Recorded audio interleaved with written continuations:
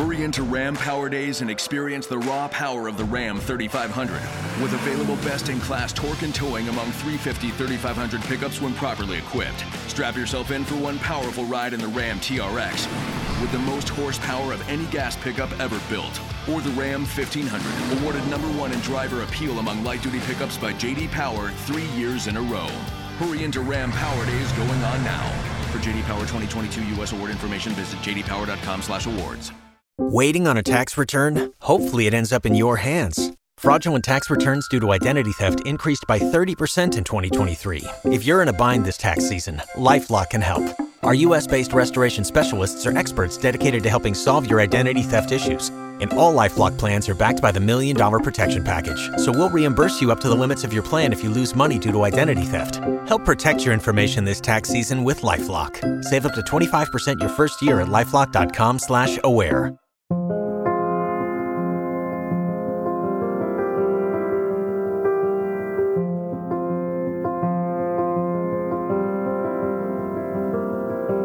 Funerals are easy to imagine. We've all seen enough depictions in television and film to know what they look like, and while those practices and traditions have changed over the millennia and differ from one culture to another, those changes happen slowly, making it easy to define what normal was at any given point. But there are always exceptions. In the world of archaeology, they are referred to as deviant burials, when the grave of a long-dead human is found but doesn't fit the expected conditions. The skeleton might be arranged in a particular way, or missing parts, or both, and it's believed burials like this were designed as a sign of disrespect. Some deviant burials in ancient times were performed because the person died by suicide, while other times it was one last punishment for a convicted criminal.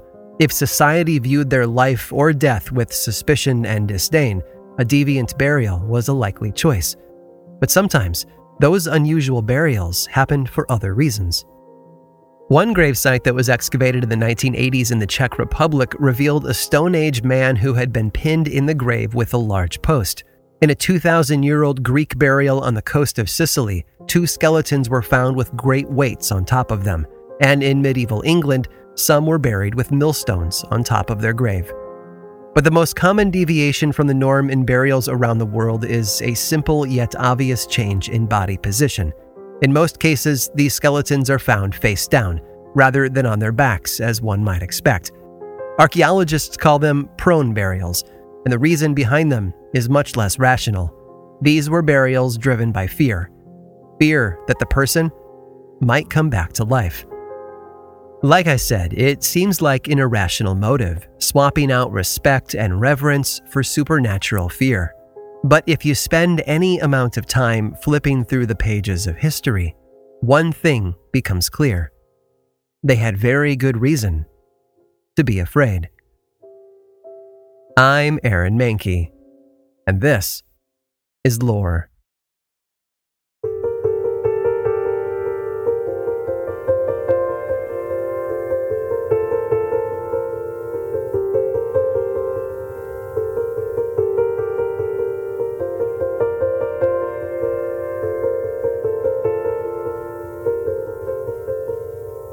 The Walking Dead have always been popular.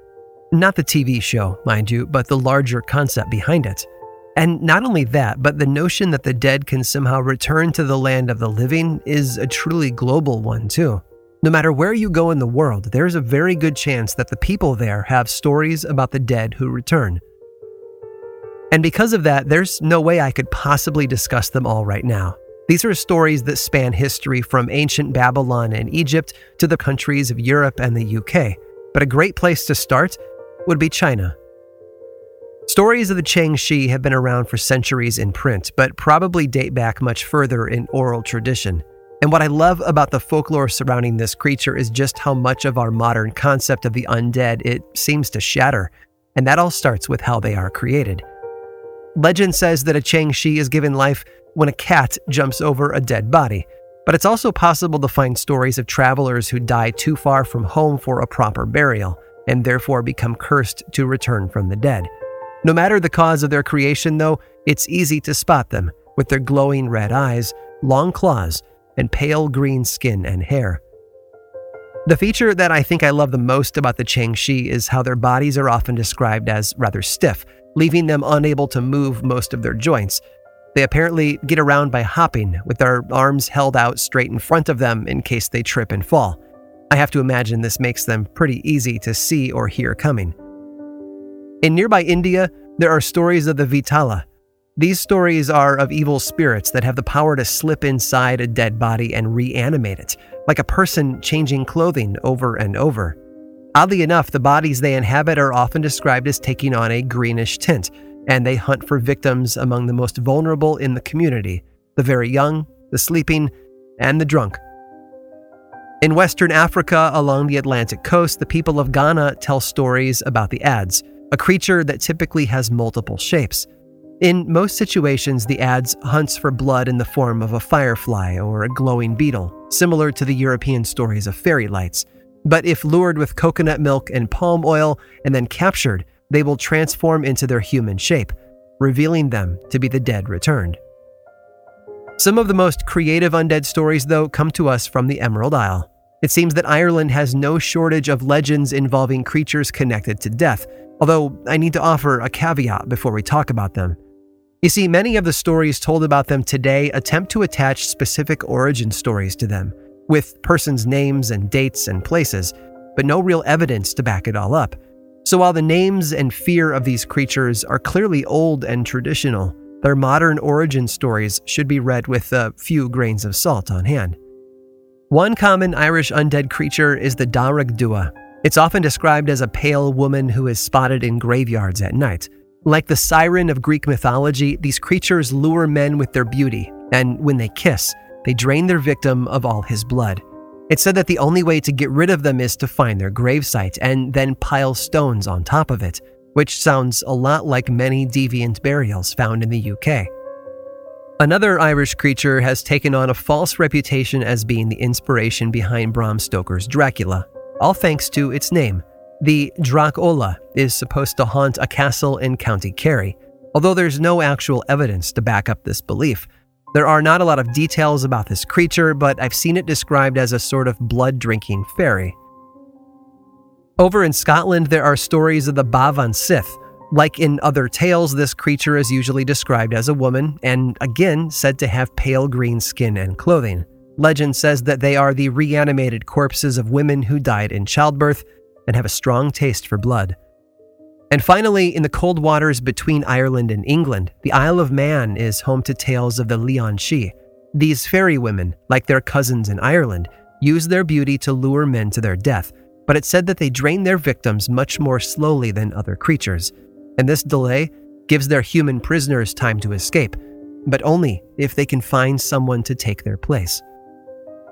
And like I said before, I could go on and on. It seems that no matter where you go in the world, stories of the undead are lurking in the shadows, ready to cause fear and panic. Which makes sense, I suppose.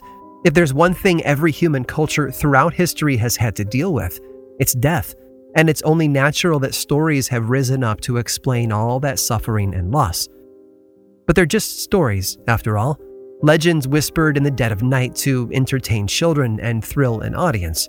Oral folklore that kept the idea alive that the dead could return to haunt the living. But no one actually took them seriously, right? Well, that's not entirely true. Because for one man, at least, there were some stories that couldn't be dismissed. And because of that, they were preserved in the public record. Stories that come with a claim of truth and accuracy, no matter how frightening they are.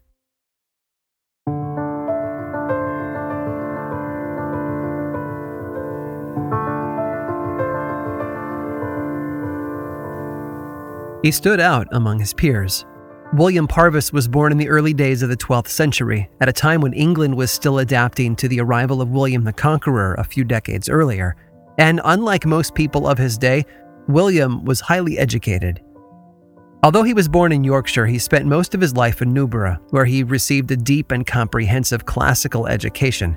We're talking history, theology, literature, the classics, you name it, William of Newborough studied it. And that equipped him for a big project later on in his life. It was an assignment, really. A local abbot had asked him to write a history book, and William responded by creating a massive work known as the History of English Affairs. It spans 5 big volumes, beginning with the Norman invasion in 1066 and covers English events up until 1198. And William really tried to make sure his readers knew he was there to tell the truth, the whole truth, and nothing but the truth. He even dismisses common entries from other history books as pure fantasy, stories like the legend of King Arthur, for example, before detailing actual history as he saw it. It's a not-so-subtle way of saying what you're about to read is entirely true. And that's what makes some of the stories included in his work so amazing, because there are a number of tales that involve a particular topic: the undead. Now, William's original Latin uses the word prodigio, which means wonders, but scholars are united in the use of revenants as a better term, because they are stories of the dead who returned. According to William of Newborough, there were actually too many to include in his book. If he were to write down all the instances of this kind which I have ascertained to have befallen in our times, he explained, the undertaking would be beyond measure laborious and troublesome. Thankfully, though, he included some, like this one passed on to him by Stephen, the Archbishop of Buckingham. According to the story, a local Buckingham man had recently passed away, but the night after his funeral, he returned to visit his wife. The undead man apparently climbed into bed with her, and I quote, nearly crushed her by the insupportable weight of his body. For 2 more nights, the man returned to see his wife, but she eventually drove him away. So after that, he paid a visit to his brothers. Thankfully, they had been warned ahead of time and quickly fought him off. After that, the dead man resorted to terrorizing the livestock. At this point, the people in town were terrified of leaving their homes. The dead man was said to even roam the streets in broad daylight. Desperate, the archbishop asked the bishop for advice, and he was told that such things had often befallen in England, and the best way proven to stop the attacks was to dig up the man's body and burn it. Stephen, though, was apparently afraid of desecrating a corpse, so instead, he wrote an official letter of absolution from the church and then laid it on the dead man's body. And oddly enough, that did the trick. If only things were as easy for another community described in William's book, the village of Berwick. Around the same time that the dead man was terrorizing Buckingham, the body of a man described as a great rogue, was seen wandering through Berwick at night. And everywhere he went, he was chased by a large pack of dogs. And that combination of the walking dead and the constant barking was enough to drive the townsfolk crazy. So the people took matters into their own hands. They found 10 young men renowned for boldness and gave them the task of digging up the man's body, cutting it into pieces, and then tossing it all into a fire. After that, the dead man never returned to bother them again. But few stories recorded by William of Newborough are as terrifying as the tale of the Hound Priest. He was called that because, 1, he was a priest, and 2, he enjoyed hunting with the help of dogs. Honestly, Hound Priest wasn't the most creative of nicknames, but it does the job. We are told by William that this priest was very much not the typical man of the cloth. He enjoyed the finer things in life and rubbed shoulders with all the nobles in the area around his community of Melrose, in what is now southern Scotland. In fact, thanks to a friendship with one noblewoman in particular, this priest became quite wealthy during his lifetime. But the priest eventually passed away, and his body was soon laid to rest in a grave at his own church. And not long after, that noblewoman was visited by his dead body, which moaned and mumbled in the darkness of her bedroom. And it happened more than once, putting this woman into a state of panic and despair. So she asked the other local priests for help. And these guys were smart. They knew that this woman's donations kept the church well funded, which would continue as long as she was happy. So they assembled a team of men to watch over the dead priest's grave, 2 local strongmen and 2 priests. And that night, the men gathered in the churchyard, sitting in a tight circle near the priest's grave. From sunset to midnight, nothing happened. And it wasn't a warm night either, so they decided to leave one man guarding the grave while the other 3 went inside to get warm. And that's the moment when the corpse of the priest decided to break free from the grave, startling the lone watchman. Grabbing his hand axe, the man struck out at the dead body walking toward him, cutting a vicious wound in its chest. After a short struggle, the dead priest was said to have fallen back into the grave, which closed up around him, bringing an end to the commotion, but not before the other 3 watchmen arrived to see what was going on. After hearing the man's story, the rest of the group decided that something more needed to be done, so they set about digging the grave open, partly to make sure that the priest was still in there, but also to stop the undead for good. But after removing all the soil and opening the coffin, what they found left them reeling. The priest's body was right where it should be, but all of them could tell that something was very wrong with it. Blood covered the front of the dead man's clothing and had spilled around the body. Blood that flowed from one large injury, a massive gash in the dead man's chest.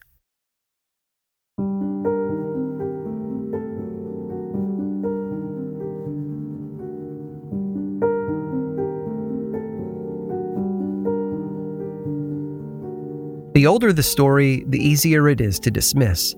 Think of the level of trust you feel about the accuracy of Greek mythology compared to accounts of the Civil War. The wider that gulf of time becomes, the harder it is to trust that all the details are factual and true. So while the stories written down by William of Newborough are frightening, there's a certain level of safety thanks to how old they are. But even in modern times, there have been stories that make us stop and wonder, like the one that took place in 1875, preserved thanks to the work of a man named Augustus Hare. He was a writer in the latter part of the 19th century, focusing mostly on travel guides, family histories, and biographies of prominent figures. But one story he shared cannot be ignored, and it took place in the northwest of England, in the county of Cumberland. And while his friends say that he shared the story often among them, it was finally published by him years later. The story tells of a family of siblings who rented a cottage in Cumberland in the early months of 1875. They were a trio, 2 brothers and a sister, all in their early adulthood. But despite the additions and edits that have taken place over the century and a half since the story was first published, we don't actually know their names. What we do know is that the cottage was small, just 1 story tall with a pair of bedrooms.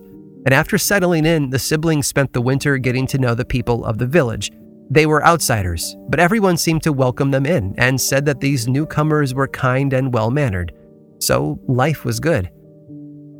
Winter soon gave way to spring, and then the heat of summer arrived. One day, according to the story, the brothers spent most of their day reading books in the shade of trees in the yard, while their sister set up camp on the small veranda overlooking the property. You know those sorts of sweltering summer days and how easy it is to get nothing done. This was one of those days. As night fell, the sister retreated to her bedroom. In an effort to keep the heat out of the house, she closed the glass windows but left the shutters wide open so that she could see the night sky. But as she rested on the bed, staring off toward the dark tree line that separated the cottage from the nearby churchyard, 2 lights appeared near the ground and then started to slowly make their way toward her. As she watched, the lights seemed to move up and down the low hills of the property, disappearing behind trees only to reappear a moment later. But what was certain was that it was drawing nearer. And then, when she was sure that it was headed straight toward her window, it seemed to vanish to one side of the house. A traveler, nothing more, she told herself. But in the silence of her room, she began to hear an eerie sound. It was the sound of scratching, slow and deliberate, from somewhere nearby. Then she saw it. The withered brown hand pressed against the glass of her closed window. And as she watched, a face came into view beside the hand. The ancient, wrinkled face of a corpse. A corpse with glowing eyes.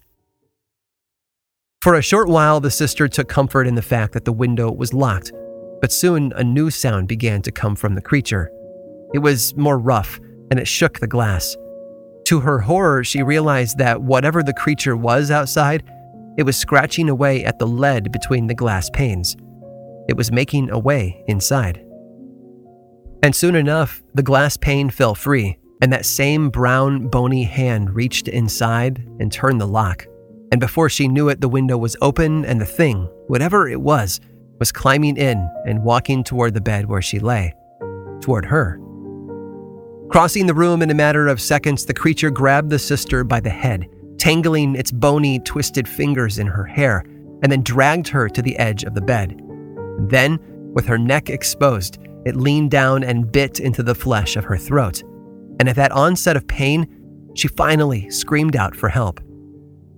Within moments, her brothers had both rushed to her locked bedroom door and broken in to respond to her cry. As they did, they saw the dark shape of the creature slipping out the window, with their sister thrashing on the bed, blood pouring from her neck. One of the brothers agreed to stay and help, while the other leapt out the window and gave chase to the invader. But after following it across the property, it vanished into the trees at the edge of the churchyard. In the days that followed, a doctor was called. Yes, their sister would recover, and no, she did not see a monster. Clearly, the doctor told them, a lunatic had escaped from some nearby asylum and just happened to stumble upon her bedroom window.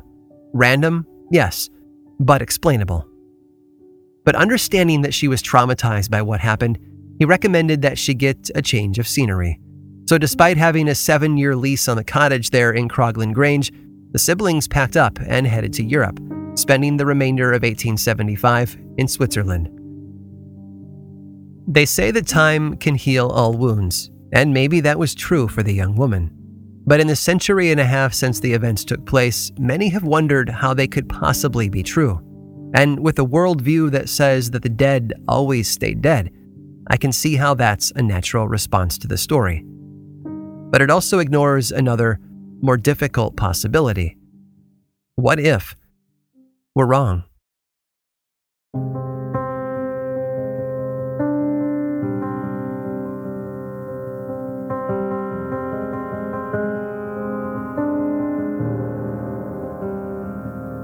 We expect the dead to stay in the grave. Cultures around the world have developed intricate rituals and traditions around the act of burial, and they are a source of peace and comfort for many. But there have always been stories of those who break the rules. Some cultural anthropologists see a layer of social commentary beneath the tales of the undead. These stories, they say, were meant to warn against antisocial behavior. Naturally, the people who were feared in life must also be feared in death. If they couldn't follow the rules of morality and piety, they certainly weren't about to let the grave hold them back. And of course, this is where a lot of those deviant burial practices come in. The prone burials I mentioned earlier, where bodies were buried face down, had an almost comical rationale behind them.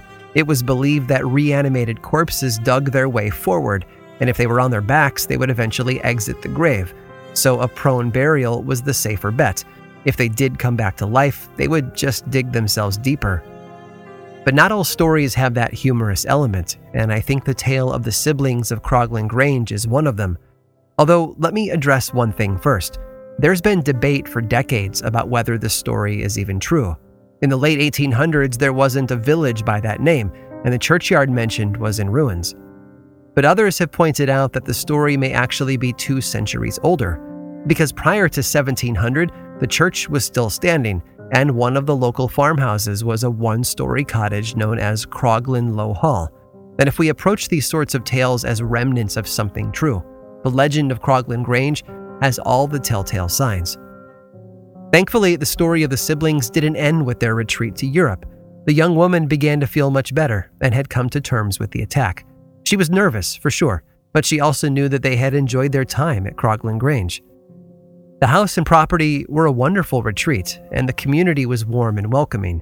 It didn't help that her brothers reminded her that it was highly unlikely that another escaped lunatic, as they called him, would find her bedroom window again. So they packed up once more and returned to the cottage in the spring of 1876. That didn't mean that they didn't take precautions, though. The brothers both kept loaded pistols with them at all times, and they swapped rooms with their sister, hoping that on the astronomically rare chance that it happened again, they would be the ones to experience the invasion, not her. Sometime in March, as the winter snow was disappearing and new life was emerging from the ground, they retired to sleep for the night. But despite moving to a new room, the sister was awoken by that unforgettable sound of dry fingers scratching on the window. She risked a glance outside, and to her horror, she saw the same ancient undead face staring back at her. And this time, she did not give the creature time to find a way inside. She cried out for help, and almost immediately her brothers arrived, guns at the ready. Both of the young men ran from the house, chasing the creature out across the property and back toward the trees it had come from. One of them even managed to fire a shot, hitting it directly in the leg. Just as before, the undead creature vanished into the trees, but this time the brothers followed. When they emerged on the other side, they found themselves in an old graveyard, with the church looming tall nearby. They had just enough time to see the creature slip inside an old vault and watch the door close, and were left wondering what to do next. What they did was wait until the next day. That's when they returned with a crowd of others from the village to help and witness their next steps. With everyone watching, the brothers opened the vault and then stepped back to catch their breath. Inside, all of the coffins had been overturned, and ancient body parts lay scattered on the stone floor. All but one. In the center of the room rested a single untouched coffin, and while it looked undisturbed, the brothers noticed that the lid was not closed tightly. So both young men approached it, cautiously, of course, and slowly lifted the lid to peer inside. It was the undead creature they had chased the night before. Its ancient, brown, shriveled body lay motionless in the coffin, but both men were almost certain that this was the thing that had attacked their sister and had returned just hours before. But the final clue that settled the matter, the clue that justified pulling the body out of the coffin and burning it there in the churchyard in front of all the villagers, was a small wound on one of the body's legs. It was a hole. A bullet hole.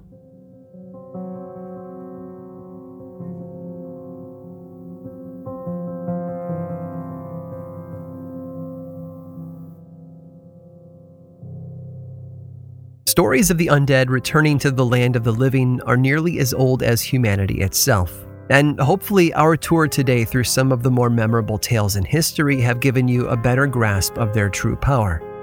But I'm not done just yet.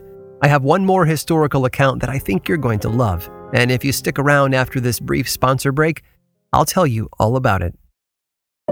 This episode was made possible by Audible. Audible is the home of storytelling and your premium destination for thrilling audio entertainment. Choose from thousands of titles you can't hear anywhere else and embrace the sinister, breathtaking, and shocking tales that will have you on the edge of your seat, especially with brand new exclusive thrillers from best-selling authors who are guaranteed to keep you gripped. Audible's extensive library of audiobooks brings thrillers to life using captivating sound design, eerie soundscapes, and dynamic performances. If you love a good folklore-driven supernatural thriller, I cannot say enough good things about Black River Orchard by Chuck Wendig. The audiobook narration is so dang good, and the story is like an evil hybrid of Johnny Appleseed and The Shining, which is probably why it's been nominated for a Stoker Award this year.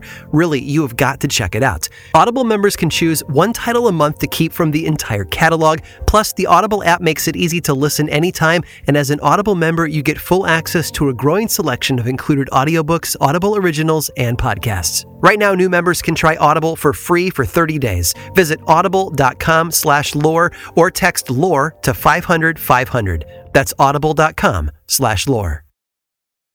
This episode of Lore is made possible by June's Journey. Escape to a bygone age of mystery, danger, and romance as you immerse yourself in the world of June's Journey, a hidden object mystery mobile game that puts your detective skills to the test.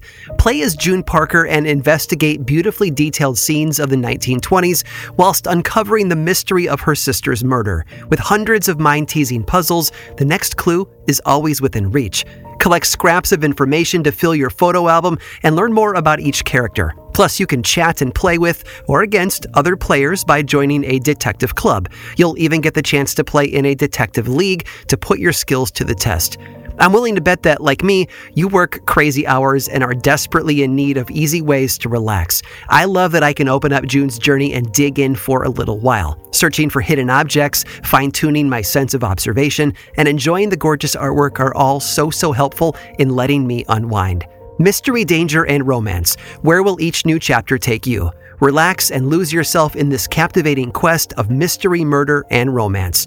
Can you crack the case? Download June's Journey for free today on iOS and Android.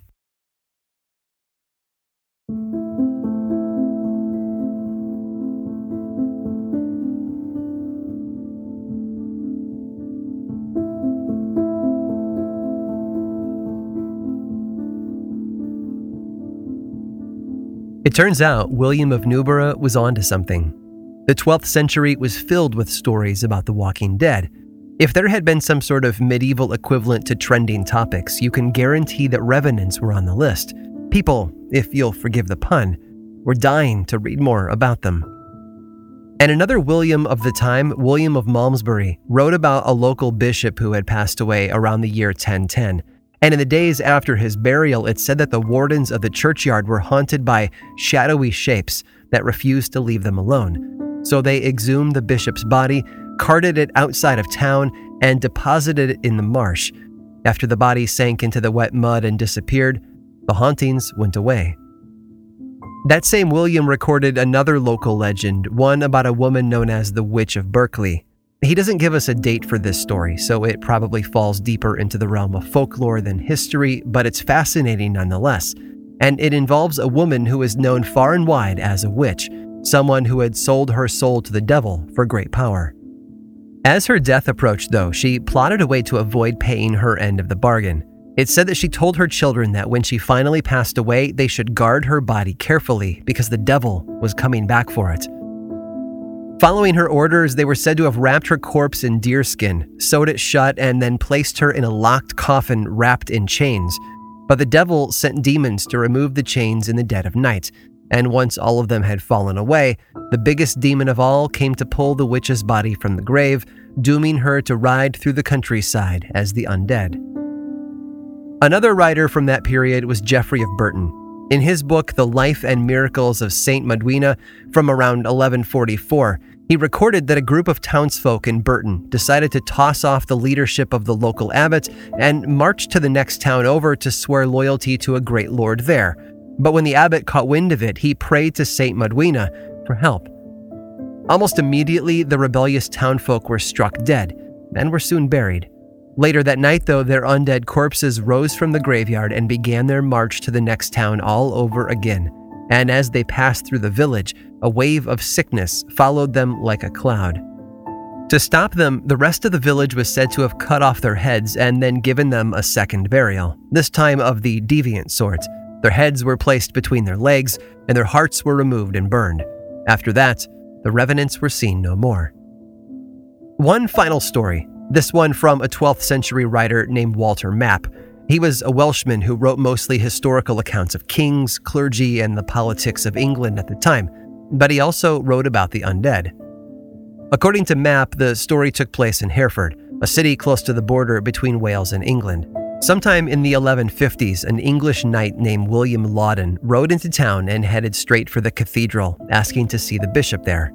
He had a problem, and he needed some advice.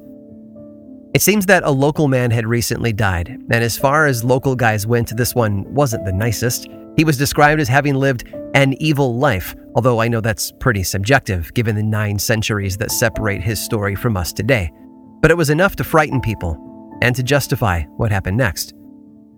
The knight told the bishop that this dead man had risen from the grave, and for 4 nights in a row had walked through the village harassing people. Walter Map's story actually makes it sound like the dead man was going door to door, and every house he visited soon found themselves dealing with an outbreak of deadly disease.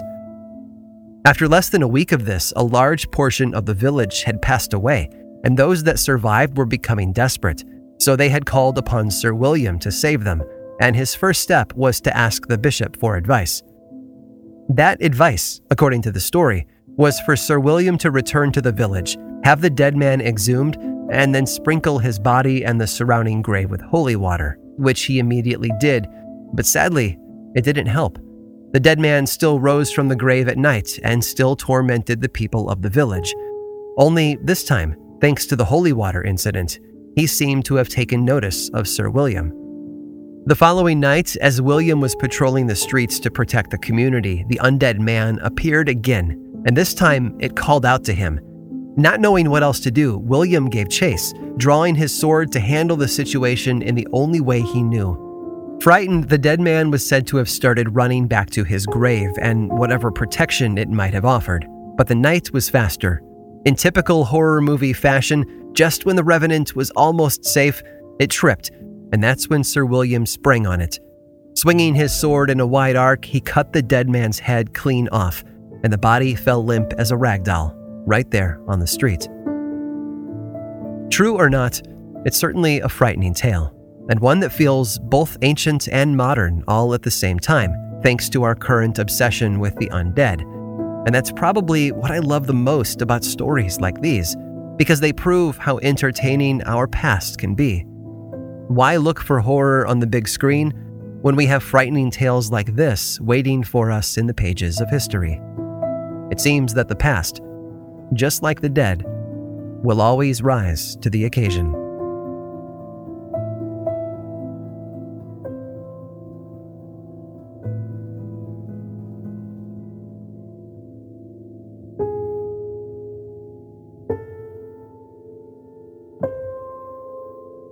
This episode of Lore was written and produced by me, Aaron Mahnke, with research by Megan DeRoche and music by Chad Lawson. Lore is much more than just a podcast. There's a book series available in bookstores and online, and 2 seasons of the television show on Amazon Prime Video. Check them both out if you want more lore in your life. I also make and executive produce a whole bunch of other podcasts, all of which I think you'd enjoy.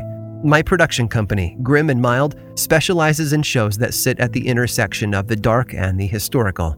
You can learn more about all of our shows and everything else going on over in one central place, grimandmild.com. And you can also follow this show on Twitter, Facebook, and Instagram. Just search for Lore Podcast, all one word, and then click that follow button.